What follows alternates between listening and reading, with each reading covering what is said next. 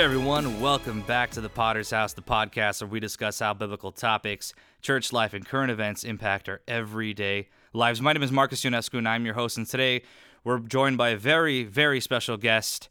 She's not on this side of the world, she's on the opposite side of the world, in doing ministry in Africa. Lily Lazarian. Lily, how's it going this morning for you, tonight for me? Good so far. It's not a rainy day, so we're actually very happy for that. We're in the rainy season, and so any day that we wake up and the rain's not there, we're super thrilled. Well, it doesn't rain much here in Southern California, but we can't relate. But it's a good thing that it's not raining over there, and I'm excited. I'm excited for this episode. I think this will be fun, and I think it'll be very informative and just uplifting to a lot of the listeners out there to hear the work that God's working through your ministry and you over there in Uganda. So thanks for being on.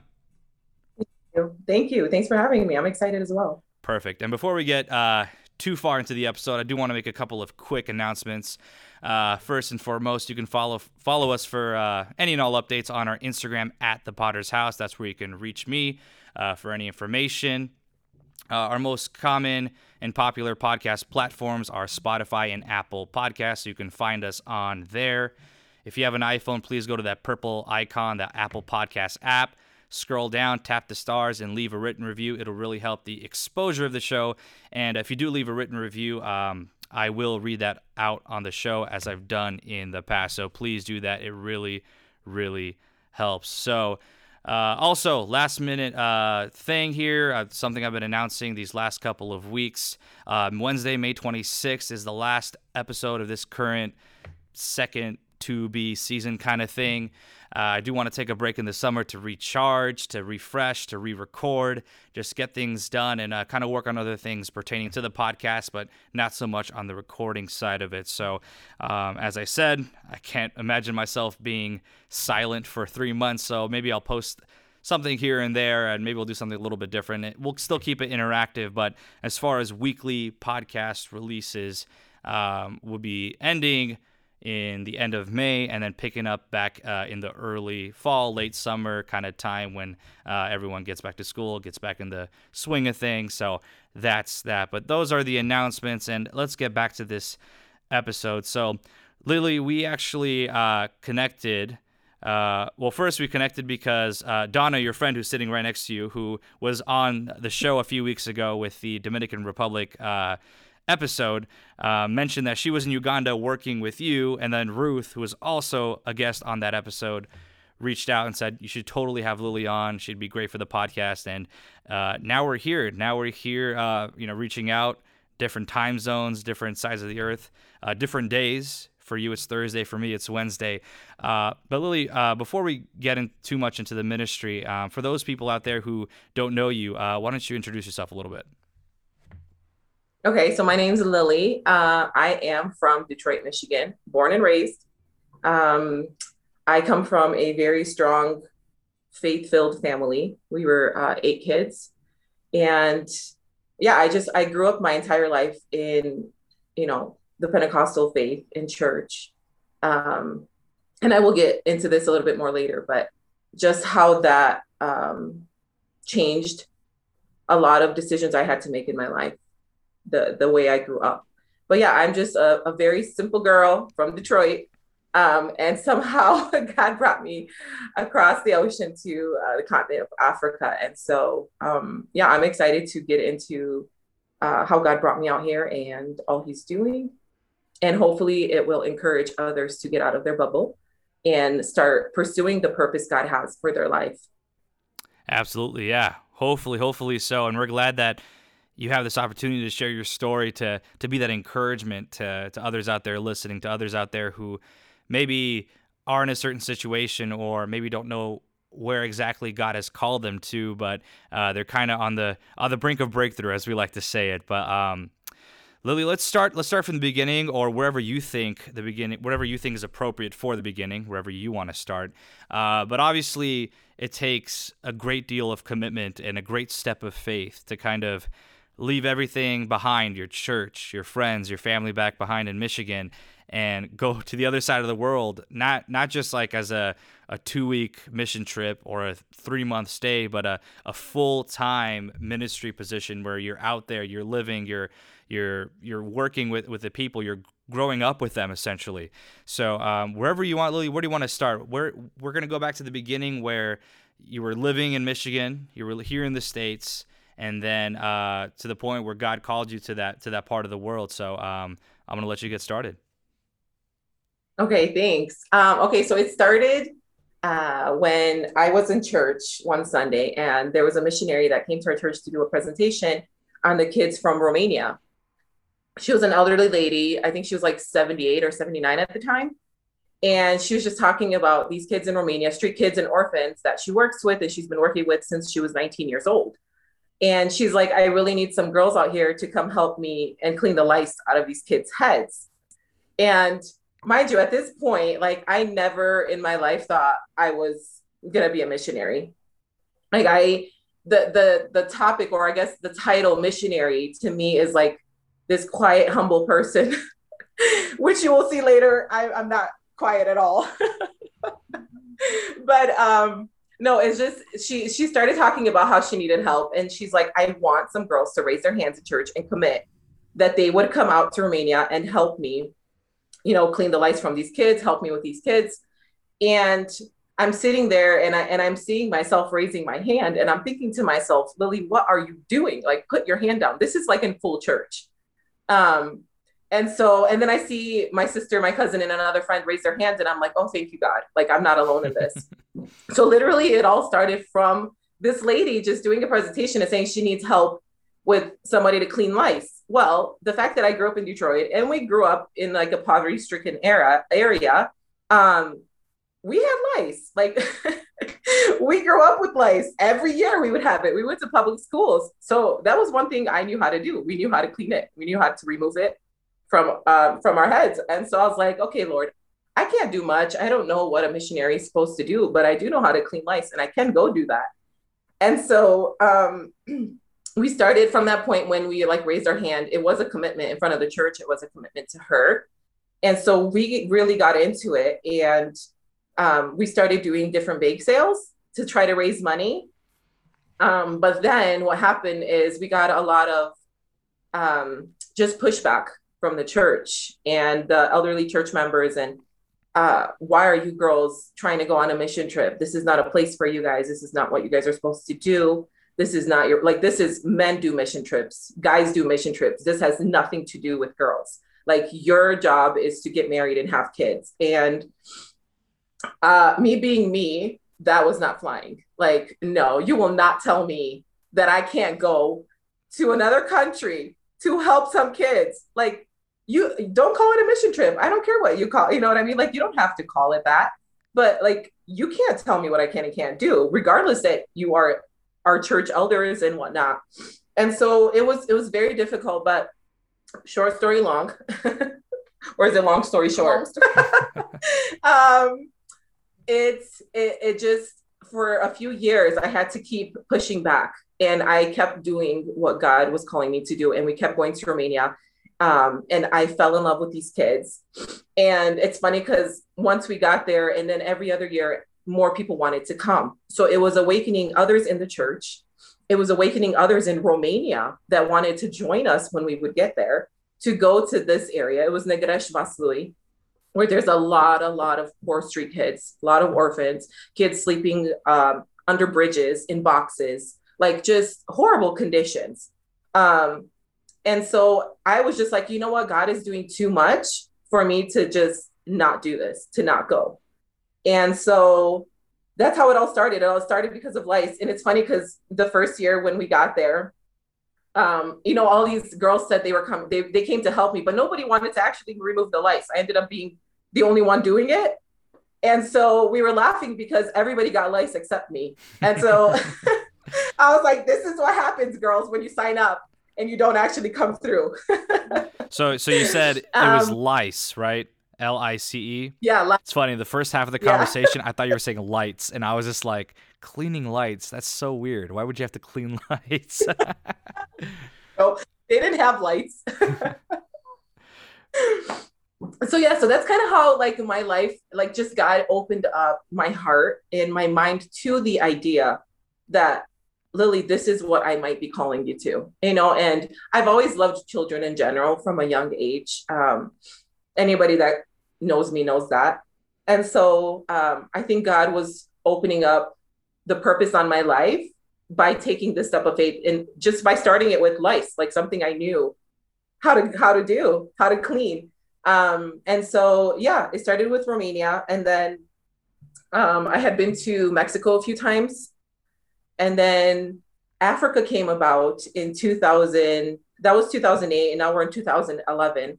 So at the end of 2011, I was praying in church, and you know the Romanian church is like we have at the end of the year we pray into the new year, like we're usually praying into the like whatever new year is coming, and Yeah. so. Uh, I was just praying and I was like, God, I don't know what you're doing in my life. Like I feel so out of place in the church I'm in. I feel so out of place in the community I'm in. All my friends have gotten married. It's not a season I'm at right now. Like I didn't know. I was like, what are you doing? Like why do I feel like all my friendships and relationships that I've had are all like they've broken apart? Like what is it that you're doing in me and through me? And I said, can you please give me a sign in the new year if being a missionary is what you are calling me for and what is like going to be the purpose of my life. And so the second day of the year of 2012, I get a call from a lady from another Romanian church in the area that we live in. And I didn't pick up because I usually won't answer if I don't know who's calling me. And she had left me a voicemail. And she's like, I heard about you and the work you're doing in Romania, and I want to talk to you about Africa. And I almost died at that moment because I was like, Lord, like I asked for a sign. And here is this person that doesn't know me, has not ever met me, you know, and leaves me a voicemail of talking about Africa. And I was like it was, I felt like God just took a hammer and just, you know, bonked me on the head and said, here's your sign. Like, do you want to see it clearly? Here it is. And so from that moment, I met her and well, I met up with her and she just told me a bit more about, she'd been out here the previous year and the ministry that she had worked with. And she's like, I think you'd be so great out there. There's just so much to do. And I was taken, like she didn't even need to like, you know, compel me in any other way. Like I was like, I'm going somehow, some way I'm going. Um, and so that year, 2012, I quit my job mid spring because I was already prepared to go to Romania at that point for a little over, I think, 2.5 months to 3 months. And I was like, I'm not giving up on my Romanian kids. Like, I'm still going to go there. And so I ended up going to Romania. And then I came back to the States for a few weeks. And then I came to Uganda by myself for a month. And I'll never forget, like, even when I was leaving Detroit, because I'm short and I had 5 luggages. And I remember like trying to like push these luggages on the cart and I couldn't see. So everybody was laughing at me because I was doing like a side view to like see where I was going. But I was so like, not necessarily that I was scared, but I was like, man, I know they don't have any electricity. I know they don't have running water. Like I'm gonna have to bring candles and peanut butter. Like this is gonna be what my luggages are filled with.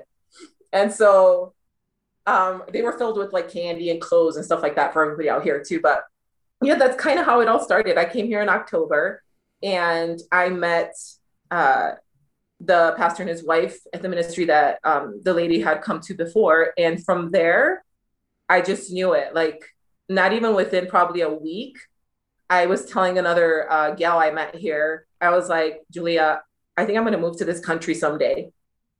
And she's like, whoa, like, you've only been here a week. like, isn't that like a big statement to say? And I was like, I don't know what it is. Like, something's gonna happen here. Like I just felt it. I don't know. It's like, you know, when you go through life sometimes and you feel like the Holy Spirit moving you or speaking to you or kind of giving you like a heads up of something that's gonna come. Yeah. Mm-hmm.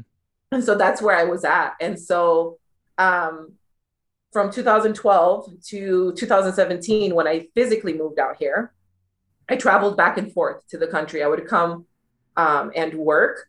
I would go to the States, work 2, 3 jobs. I would do whatever I needed to do. So I didn't have to fundraise. and have anybody coming after me. And so, so that I would be able to come back out here with my own finances and serve God and put the money where the money needed to go. And I would never send the money just because in countries, in third world countries, like this is just an FYI to other people out there sending money and whatnot. Always make sure you know where your money's going. A lot of third world countries, if you're working directly with locals and you're not on the ground and not seeing what's happening, most likely your money's not going where you're sending it. And so anytime I would go and work, I would come back. Or if anybody would donate money, I would come back with that money and hand the business myself. Like I would, if we were going to buy goats for families, or if we were going to build a home, or if we were going to do a mobile medical clinic, I would all do that myself when I got on the ground. And so, yeah, it just got so big. When I was here in 2016, that's when I finally knew that it was time to move. Like it was getting harder for me to go to the States. That's the point that God had brought me to. It was every time I went to the States, it was taking me 2-3 months to adjust being back home. And I was like, okay, something is shifting, like something has changed. Like I felt God tugging on my heart for 5 years. And I think the 5 years are up. Like I have to make this move now. And so that's what happened in 2017. I ended up moving out here and ended up officially starting my own nonprofit. Before that, I didn't have it. Like I had done many mission trips to other countries like Romania and Mexico, but I didn't have like an organization. I just went to go because for me, it wasn't about that. It wasn't about like, oh yeah, let me have this or big organization or this or that. Like for me, it was truly about serving and getting to these people and getting to these kids and just taking care of whatever they need taken care of. So it was just a simple thing. And so, yeah, in 2017, in January, I ended up moving out here for good. Wow. And I'm out here now. That's awesome. I do have a couple questions. As we were talking Yeah. about, so you mentioned that before you started doing mission work in Uganda, in Africa, you were doing a lot of mission work in Romania. But you got to that one point where that New Year's Eve where you were asking God to put a sign before you, what's next, what's going to happen next. And then obviously, long story short, everything kind of happened in its place. 5 years later, you knew you were going to move there for sure. But at any point, was there a desire to do full-time ministry in Romania, or did that only come up once Uganda kind of came in the picture? Oh, it's a very good question. The desire, I don't think I know. The desire to truly like become a full-time missionary came when I was in Africa, because the need that I saw out here, honestly, I couldn't compare it to Romania. I couldn't. And I'd been to Romania for many years. And you just couldn't, like the poverty, the way women are treated out here, the lack of resources for kids. Like I knew what God could do through me. And I was like, I have to. Like, I can't stay at home. I can't work my normal job. I can't lead a normal life knowing what I've seen. I couldn't erase things out of my mind anymore. Like Romania, I felt like, okay, if I go once a year and I help these kids, then I felt like that was okay, that's enough. But I came out here and I was like, whoa, like coming once a year is not sufficient. You can't bring change. Like these people's lives are not going to change in a month. And so, yeah, to answer your question, it truly happened when I came to Africa. That's when it hit me that this was going to be it. That's awesome. That's awesome. And my second question is, you said in 2017 you moved out there full time. You were there, and then you started the nonprofit and everything. Obviously, not only is it a big move for the individual who's moving out there, but I'm sure there's a lasting impact on loved ones back home, family, friends, church members, co-workers, whatever it may be. What was the general response amongst your loved ones back home? Were they more on the sad side? Were they more encouraged? Were they rooting for you? Were they more against it? What was the response from there back home in Michigan? Oh, yeah. This one's a hard one because 5 days before I flew out, my mother had passed away, and we had buried her, and so it was definitely a very hard season. It was not the perfect moment. Sorry for your loss. uh, thank you. Um, but it was for me. I came to the rationale in this way that God knew. He knew when my mother would pass. He knew that my heart was set and my like the plane ticket was bought, like everything was set for me to leave in January. Like God knew everything. And for me, I felt in that moment like while my family is mourning here, like what difference does it make that I'm mourning in a different country? Like we're all mourning, we're all going through this pain, we're all going through this shock in our lives. Like to me at that time, that was the only way I could, like rationalize it and be like, I'm not giving up on this. Like God knew all this. God had all these dates planned. Like I'm not gonna step back because this happened. And that was very hard on my family. And I think even till today, it still is sometimes that in those moments I was not there, that I left. Um, and it's hard to move on from that. And I think that as time passes and as we're able to heal, I think circumstances like that will change. But pertaining to like the church had gotten used to it at this point that, okay, Lily's doing mission work, like, we're not going to stop this girl at this point. And so there were some like members from the church that were supportive, but to say like the church as a whole was behind me, they weren't. Um, it truly was me and God at that point when I moved out here, just because of life circumstances, and even like that first year when I got here, just so many trials hit me right from the beginning. And I would cry for months at a time and be like, God, is this really what you called me to do? Or did I make the right decision? And now that I look back to what, like 4 years, every decision I made was the right one, and I think it's maybe rare in life to look back and be like, okay, I did the right thing. Like a lot of times we'll look back and be like, oh, there was a mistake there. Oh, shouldn't have done that. And it's like, I look back and I'm like, thank you, God. Like, thank you that in the season of life that I was when I moved out here, like it was the right decision for you, not for my life and not for my family's sake or any human being on earth, but for Christ and for what the purpose he put on my life and for what I was called for. And so I think that that's really difficult in life to do, is especially, in the Romanian communities, we're so close knit. Families are all close. Like you don't make a move without the opinion of every sibling, Mm-hmm. and so, and even if you don't want their opinion, you're going to get it. Yeah. And so, it was such a big thing to them. It was like I was turning my back. But to me, I was like, no, like I have to follow this. I have to follow what God is doing right now, because I have to stand before God on Judgment Day, and I have to give accountability to what he called me for.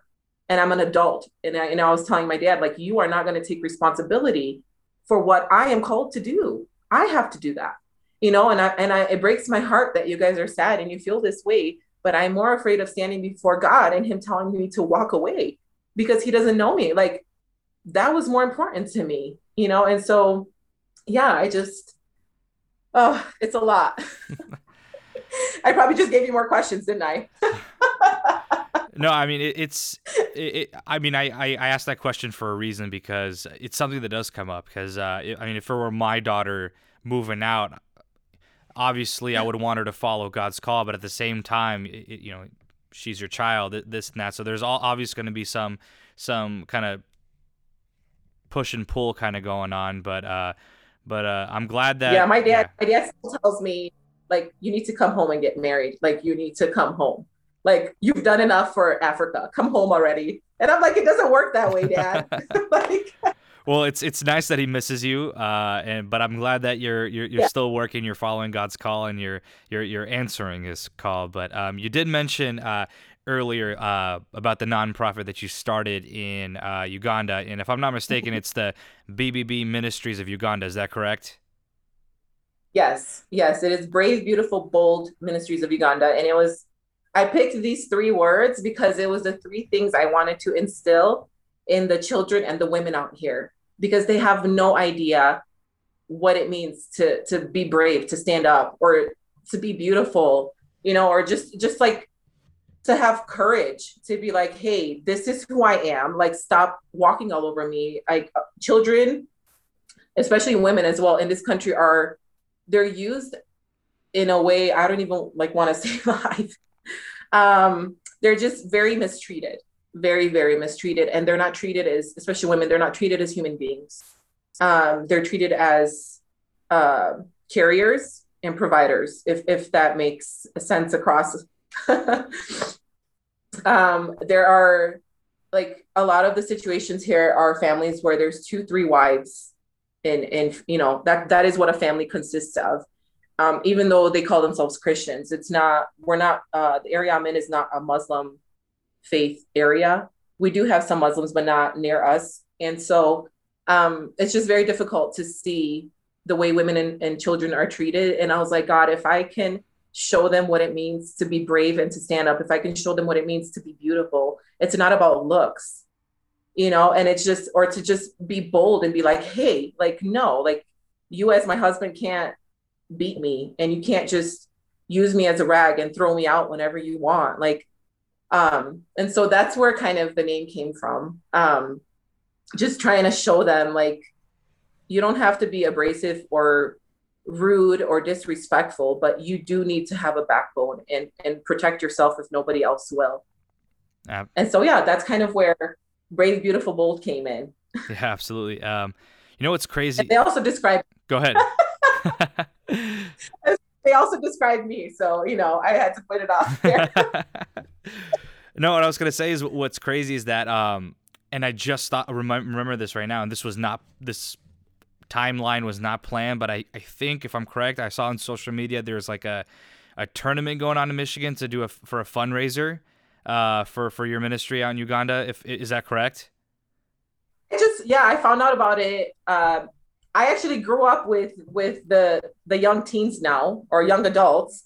I grew up in church with them, and they'd messaged me and said, hey, we want the funds to go here. And I was like, wow, like, I was so surprised. And I was like, this is so nice. Like, I felt so loved from back home because I wasn't expecting it.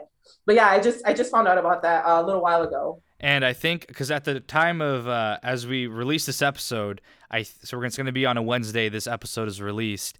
I think that tournament is on that given Saturday, so 3 days after the release of this episode. So if you're hearing this episode, guys, and you're living in Michigan or you're in the surrounding areas, go and support. Go participate, support BBB Ministries of Uganda because you love God. Because you support Lily and because you heard it here first on this podcast. But that's crazy. It's crazy how everything just lined up. That's awesome. But yeah, go ahead and support that. Yeah. So we started with this ministry. We're talking about it. And obviously you've been in Uganda for a few years now, full time. I just like to give you the opportunity to just mention some highlights. I'm sure there's a ton of things that you can mention, but some very strong, notable highlights over the last few years that just kind of, regarding the ministry, your work there, everything that's happened, all the good things, maybe some bad things. Also, I was kind of looking through your profile, and it looks like, to my appearance, correct me if I'm wrong, yeah, you adopted 2 children out in Uganda? I'm in the process of adoption. That has been the most emotional and mentally breaking process of my life. It truly, truly has been. Like, I haven't spoken about it much just because we're still in the process of it. But with my first one, Noah, he's going to be 4 in August. His mother wanted to abort him, and she came to me and said she would have an abortion if I didn't give her my word that if she gave birth, I would take the child. And that happened, like, she was full term, and here, like it's very normal. Abortions happen full term. If they're given birth and there's nobody to take them, they'll be tied in bags and thrown on the side of the roads to like suffocate them. And so I knew what would happen. Oh, they throw them in the like local toilets that they have. That actually happened. That's a story. Ooh, that happened early last year.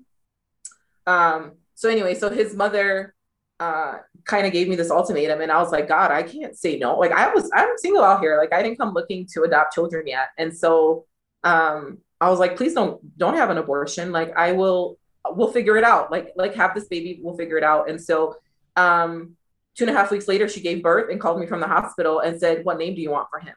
And I was like, what? Like, it's here? It happened? I'm like, what is it? And she's like, it's a boy. And my heart sunk at that moment because being single, like it's more difficult to adopt an opposite sex child than it is if it was a little girl. And my heart just sunk and I'm like, God, what am I going to do with this child? Like, I already know the law's against me. And she's like, she just kept asking me, what name do you want? And at that point, I was like blank. I couldn't think of any names because I was just so shocked it happened so quickly. I wasn't expecting to have a child in 2.5 weeks. And I told her, I said, look, I need to pray about it because I don't know. I've never named a human being. And in that moment, I felt such a burden on my shoulders because I was like, this person's going to grow up one day with the name I'm about to give them. Like it felt so heavy at that moment. And I just never thought I'd be alone doing that. And I closed the phone and I just was praying. I was like, God, what am I supposed to name this child? Like, I don't know what to give him. And I was trying to go on Google and Google wasn't working. And it was just so frustrating. I'm like, today I need you, Google, and you don't want to work. And so I was trying to Google names and I couldn't, nothing was coming. And so it was a Sunday and we were getting ready to go to a baptism in another village. And I was like, I can't even like think of a name right now. So I was like, I'm just going to go and continue getting ready. And literally as I'm washing my face at the sink, I heard a voice twice. And all it said very clearly and loudly, Noah Andrew. And like God has spoken to me in so many different ways in my life, but I never heard an audible voice. Like that was the first time it happened to me and the only till now. But I heard it and I heard it twice and it was Noah Andrew. And so I called her back and I was like, this is what I just heard from God. And I was like, this is what we have to name him. And so Noah Andrew is on his birth certificate. And yeah, so he's been with me since he was born. He's going to be 4 in August. And then Prize just turned 2. She came to me when she was 8 months, weighing less than 2 pounds, extremely malnourished. I was very scared that she was going to die because she was just a hand of skin and bones. And I had never cared for such a malnourished child before. And the mother said, it's either you or we bury her. Like there's no hope. We have nothing to do for her. And so I took her in and we did the whole like legal aspect of doing a police report and whatnot. Just because as a foreigner, I can't have local children living in my home without having the authorities know about it. But this little baby girl that was on her way to death, like now you've seen, I'm sure from seeing my social media, she's such a big, chunky girl and she's healthy. And that was probably one of the hardest times for me as well is looking at something physical and trying to figure out how this human was going to survive. And then I look at it now and I see God's hand, like it was a miracle and he made that miracle happen, and he made the miracle happen because I stepped up, and I feel like we have chances in life, not just in third world countries, but even in the States where God might just be not necessarily testing us, but asking us to step up, and it's like, if we step up, we get to see his miraculous hand and his faith in a different way than if we don't step up. And so I've stepped up and now I'm in this process of adoption and we're praying. Anybody out there, pray for us, pray for God to have it go through. It's been grueling. It's been hard. I was denied twice for adoption of Noah, not for any legal reasons, just because the probation officer in town doesn't really like to deal with white people, and she has certain problems against me. And so it's been very difficult. So now, like, we're kind of at the end stage where I just really need God to come through. Like, God is the only one that is going to truly move this mountain and, like, get this adoption process to go through. I haven't been to the States since 2018 because I'm Noah's legal foster parent. And so I can't just leave, and I can't leave with him. And so it's been very difficult not being able to just see family and just take a break from constantly pouring out and constantly giving, and just, it feels like it's not ending. So pray for us, pray for this process to be finalized in favor. There are definitely a lot of just spiritual attacks coming, and God is bigger and God is over all of it. And I know that, and I believe that. And Donna and I were talking, and it's just truly trying to give it up to him and leave it in his timing. It's very difficult to do that sometimes. And so that's where we're at with the kids, with the two kids. Yeah, and we will continue to pray for God's hand over this situation, and that He may open a door for this adoption process to go through. Because I mean, it's amazing to see how He's worked so far, and I mean, I just from hearing the work that he did through both of the children when they were born, it gives me a tremendous amount of faith that He will continue to work even in this situation, in the obstacles and opposition that you're facing right now. Is just we have a great and powerful God that is just watching over us, and wants us to prosper and wants us to do great work for Him. So I am very encouraged by it, and I have faith that He will continue to work even in this situation, in these trying times. But that's awesome. That's awesome to hear about the two kids. I'm glad they're doing well and they're healthy. And I know I kind of bombarded you with two questions earlier, but in the last couple of years here in doing ministry in Uganda, or there, I shouldn't say here, if there are a couple of highlights you want to mention, certain things, I'm not very familiar with the work that you've done so far. So if there's something that you want to mention, absolutely go for it. Okay, so we do quite a few different things out here. We have a medical clinic. We have a vocational training center for battered and abused women, or women that are sick, that have HIV. The medical clinic is literally providing free care for anyone and everyone at this point. Just this year, I'll throw some facts out there. We've spent over $9,000 just from January to the end of April in our medical clinic. People are finding out more and more, and the cases every day are just getting, they're more complicated, a lot of more surgeries. And because we're a general clinic, we do have to work and partner up with different hospitals, whether they're near us or whether they're all the way in the capital. But we've seen, I think, over 5,000 patients in the last 3 years since the clinic has opened. And that's just average. I didn't even sit there to that was just our average, because we get a little over 100 patients every time we're open. But it's just been a window of opportunity to speak about God and to be able to pray for people if they want prayer, and just to show God's compassion. People here are taught that you don't get anything without giving something. And it's such an eye-opener for them to understand, why are you giving us this for free? Why are you helping us? Why are you being so nice? Or why? And it's because of God's love. Why else? So it's just such a great open window to say and to talk about the gospel with people, and to show them that God loves you guys more than anybody else in this world. And God will take care of you regardless of what you're going through, And so the clinic has been a big one. Our vocational center for women, this is our second program. So basically I run it as a 2-year program where the women come in, they're selected, they come in, and they get trained on different craft making, sewing, weaving, to make different products. And then we sell their products for them for free. So if a basket sells for $25, the lady here is getting $25. We do not take anything from it. Different donations that come in, I have budgets that are set, and we have a budget for that area. And if people donate and say, hey, Lily, I want my donation to go to the women's vocational training center, then that money goes there. And with that money, we're able to buy, sewing material. We're able to buy sewing machines. We're able to buy weaving, whatever it is that is needed, so that we don't take any money from them. And then we built this year, the school is done. We're actually starting next week with fourth grade. This is the only school in this area of about 5,000 to 6,000 kids. There's only one other government school, and they don't have a large capacity.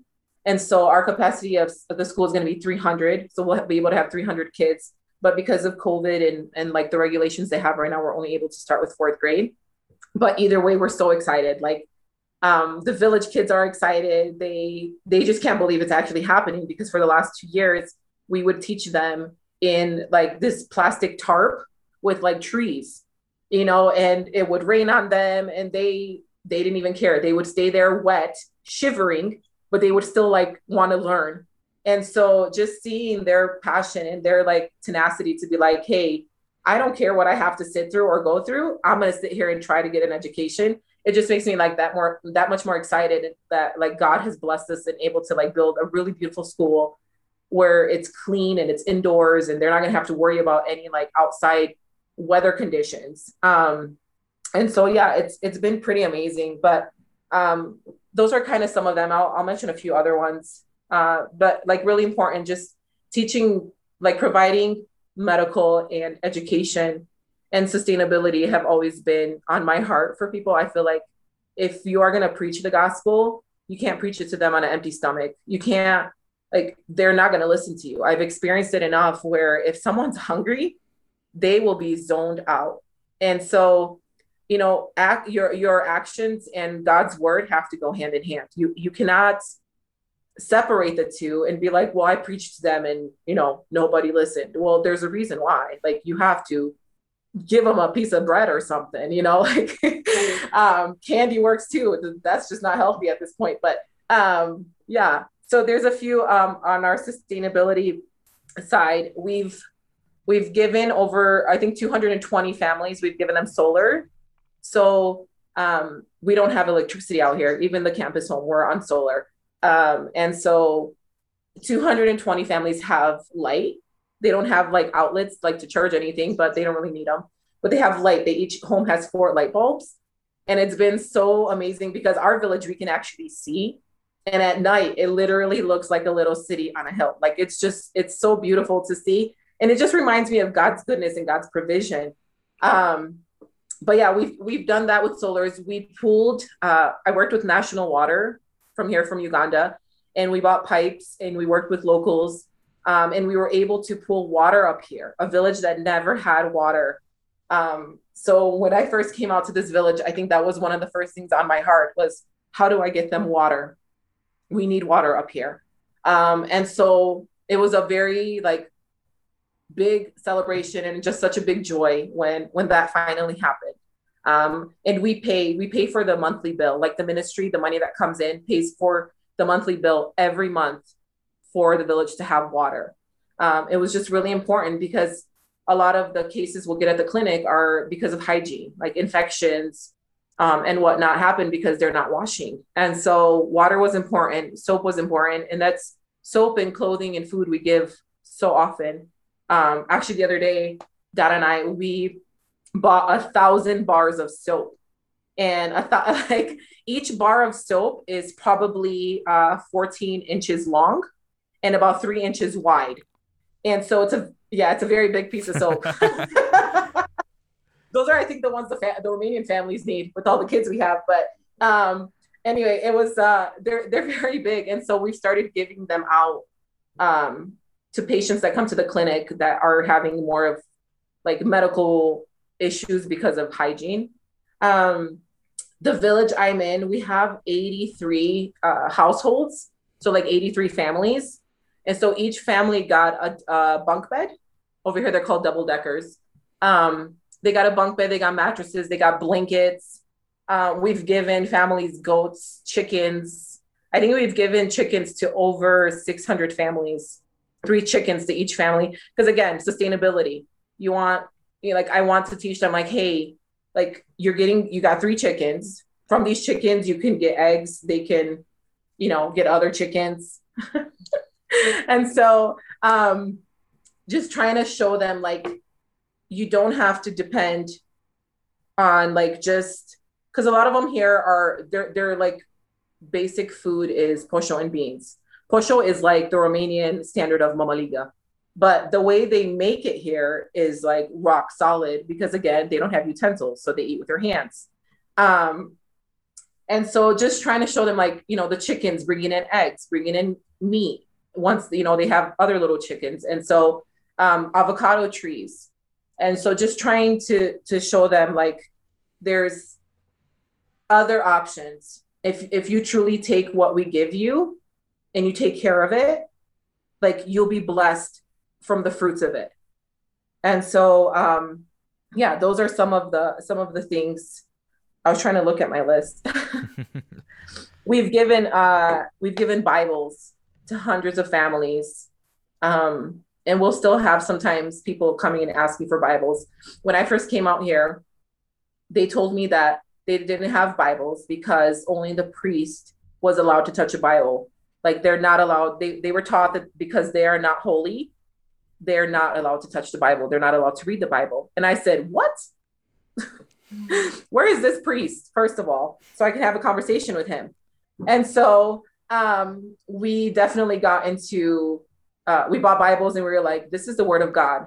You can't throw it around and you can't break it and you can't pull out pages for your firewood and you can't those are things you can't do, but this is the most powerful book in the world. This is what will change your life. You reading this Bible.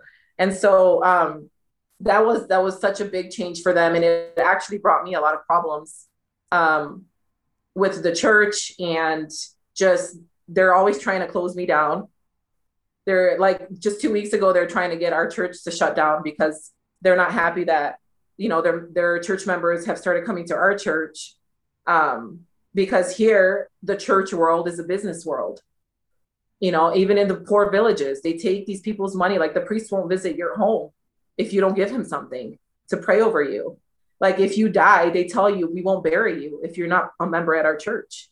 And it's just very sad how they're using it for financial reasons. They're not even using church to change people's lives for Christ. They're using it to make money.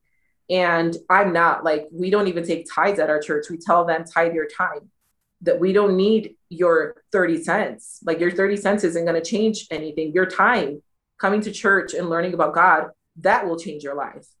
And so, yeah, it's just been, it's been wonderful what God has done. Honestly, it's been 3 years since we officially opened. We officially opened in November of 2018. It took 8 months to build the campus home and the medical clinic. And then that's when I moved up to the village. And I look around sometimes, and that's why I always tell people, I love that people want to give. It makes my heart warm and full of butterflies. But I just, I always encourage them, take that money and just come out here and see it. Your life will change more. And God will do more through you seeing what's out here than the finances you can send. And I know it's so difficult right now in the times we're living, and with everything going on with COVID and the constant testing and the constant things they're requiring, but it's possible. If we truly want to go out and serve, there are options. And I'm not the only one. I mean, I was talking to Donna about this the other day.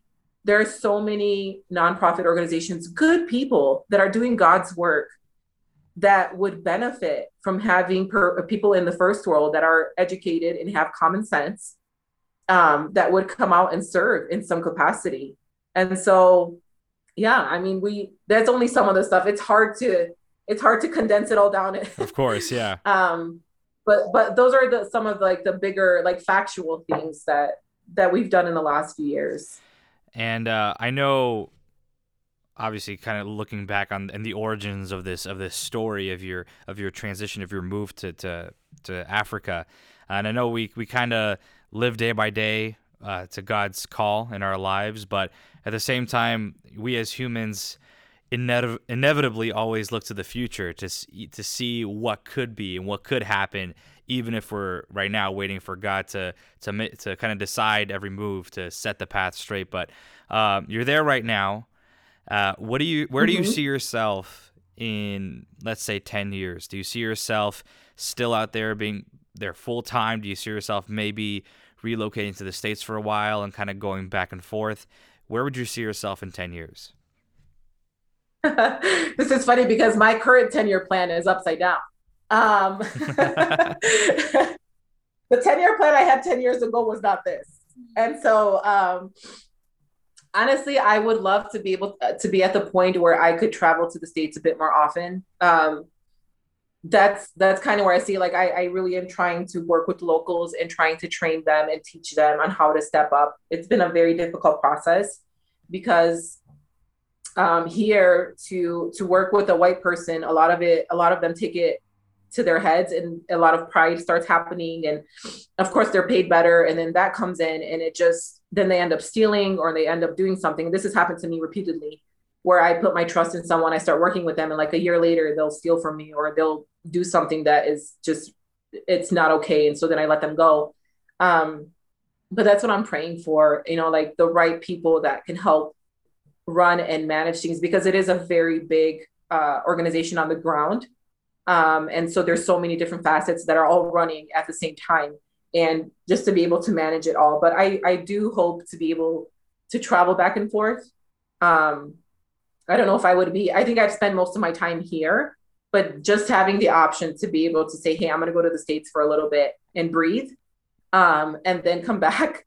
That would be ideal, but who knows? God could come in 10 years, then we could be in heaven and I'd be even happier. Like, That's awesome. That's awesome. And Lily, as we're wrapping this episode up, I know we kind of mentioned a lot, and I know there's a lot to mention, but I think we covered most of the bases that we wanted to cover to talk about this ministry. But let's say there's someone out there listening who was you 10 years ago, kind of in church, maybe stuck going through their routine, whatever they do, serving in church, maybe not feeling fulfilled. What piece of advice would you give them? Let's say maybe they're called to this sort of ministry, maybe they're called to a different ministry, but you as a person who has not only heard God's call, but audibly heard his voice in one of the trials that you were going through, what piece of advice would you give to that young person listening today? oh man, just one. Honestly, from a young age, I think I was probably 19 or 20 when I really started praying and asking God, what is it that you put me on earth for? What is my purpose? What is my calling? Like, I would always ask him to show it to me, to reveal it to me. And I'm very blessed and fortunate that he did. And I was young. I was 21 when it all happened. And I can look back at my entire 20s and my single life and say, I gave it all to God. I served God, and I have no regrets in any of it. And I think it's so important for the young people listening, and even singles, live a purposeful life in this season that you're in. It is never too early, and it is never too late to step out of what is normal and serve for God. And that's coming from someone that, like, I told you in the beginning, like, I had to go against church. I had to go against my family, like, and I don't regret any of it, because I stepped into what God was calling me to. And when we're asking God to show us our purpose or to show us his will for our lives, it's going to be uncomfortable. But that uncomfortable stage shouldn't scare people away, because what comes after it, like the fruits of stepping into God's purpose, is so, so sweet and wonderful. And even though there are like trials and just really hard things that life throws at you, it's worth it all. Like, it is worth it to know there's this peace that happens inside of you, inside your soul, not even your heart or your mind, but inside your soul, when you're like, man, I'm exactly where God wants me to be. I'm doing exactly what God intended for my life. It's something that nobody can take away from you. Like, I was talking to someone about having a degree, and it's like, oh yeah, someone can never take it from you. You earned it. You worked for it. It's similar in this instance. Like, being in the purpose of what God has for you is just, it's so soul fulfilling, you know? And I just, like, sometimes I tell Donna, like, sometimes I wish I could take what I have in my heart and just like plop it physically into other people's hearts and others and their lives, just so that they would like understand that feeling and that fulfillment that comes from like not just being content with what God is doing in your life, but the fact that you can stand before God on judgment day and say, God, I did what you called of me. You know, and it's just, I encourage you guys all out there, start praying and asking God, what is your purpose?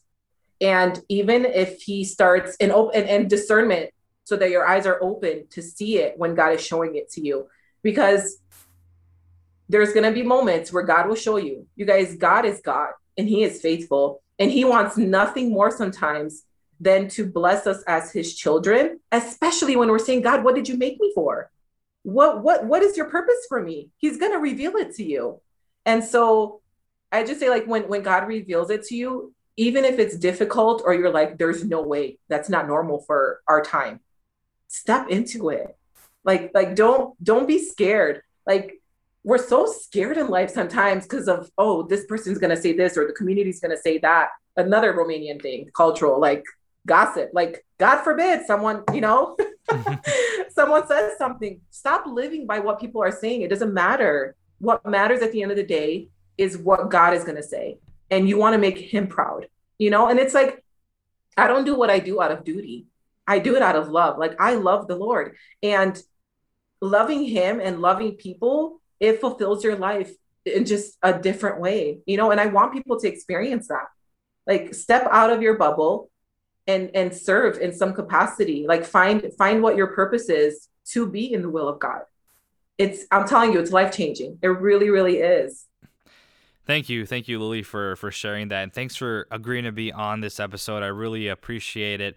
Someone once told me that they said they were encouraging me, saying that this ministry that I'm doing with the podcast is a blessing because it kind of brings people's voices out and lets them be heard if they haven't been already. And now that I'm thinking about it, this is my 38th episode, and if there's one story that I like would pick to be told, it's absolutely yours.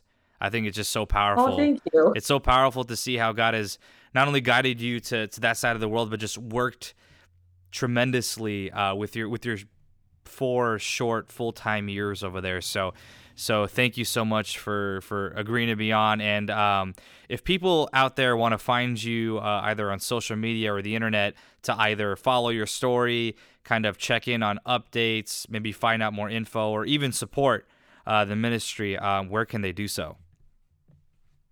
They can literally go to BBB Ministries of Uganda.com. We do have a website, and I've been working on kind of sending everyone there, just because on social media, Instagram has been okay, but Facebook has constantly blocked me left and right, just because of some of my posts are like, if I use the word God, or if I use too many faith-filled words in my post, sometimes it won't even let it go up. Or if I like something political, right, left, right, or if I post anything or like anything religious, again, it blocks me. So I've been trying to send everybody to our website. That's where a lot of people will find out basically everything we do, everything we've done so far, how to get in contact with me, how to help, how to come out here and volunteer. All that information is out there. And Marcus, thank you as well. Like, this is a blessing. I was telling Donna, I was like, oh my gosh, like, what? I've never done one of these. Like, I'm not that I'm nervous, but I'm just overwhelmed because I don't know how to tell everything I need to tell. But thank you as well. Like, I feel like God is using you, and that's amazing. I told you in the beginning, like, I was so surprised to hear it, that within the Romanian community, somebody's stepping up and doing this, and it is a blessing. And I'm glad to see someone doing it out there. Someone stepping up. Thank you so much. I appreciate that. And I will tag the website in our show notes. So if you want to click on that's where they can find it. I'll also kind of mention that tournament out there. If you guys are out there please attend, participate, support the cause, support the ministry that Lily and her team are doing out there in Uganda. But thank you so much for being here, and thank you listeners out there for listening today, tonight, whatever time it may be. I really appreciate all the support that you guys have given to this ministry thus far, and all the continual support. Again, last couple of announcements. You can follow us on our Instagram for any and all updates at The Potter's House, Apple Podcasts, Spotify. That's where we're on. We're on a couple more platforms too, but they're a little more minor. If you have an iPhone, please go to that purple icon, the Apple Podcast app, scroll down, tap the stars, and write a written review. It really helps with the exposure of the show. iTunes has a certain algorithm that they have, so the more of that, the more exposed the show will be. And lastly, May 26th is approaching. That will be the last episode release. I think it'll be 2 weeks from the release of this episode. So thank you for that. And then more updates to follow. But thank you guys so much for tuning in, and we will see you next time.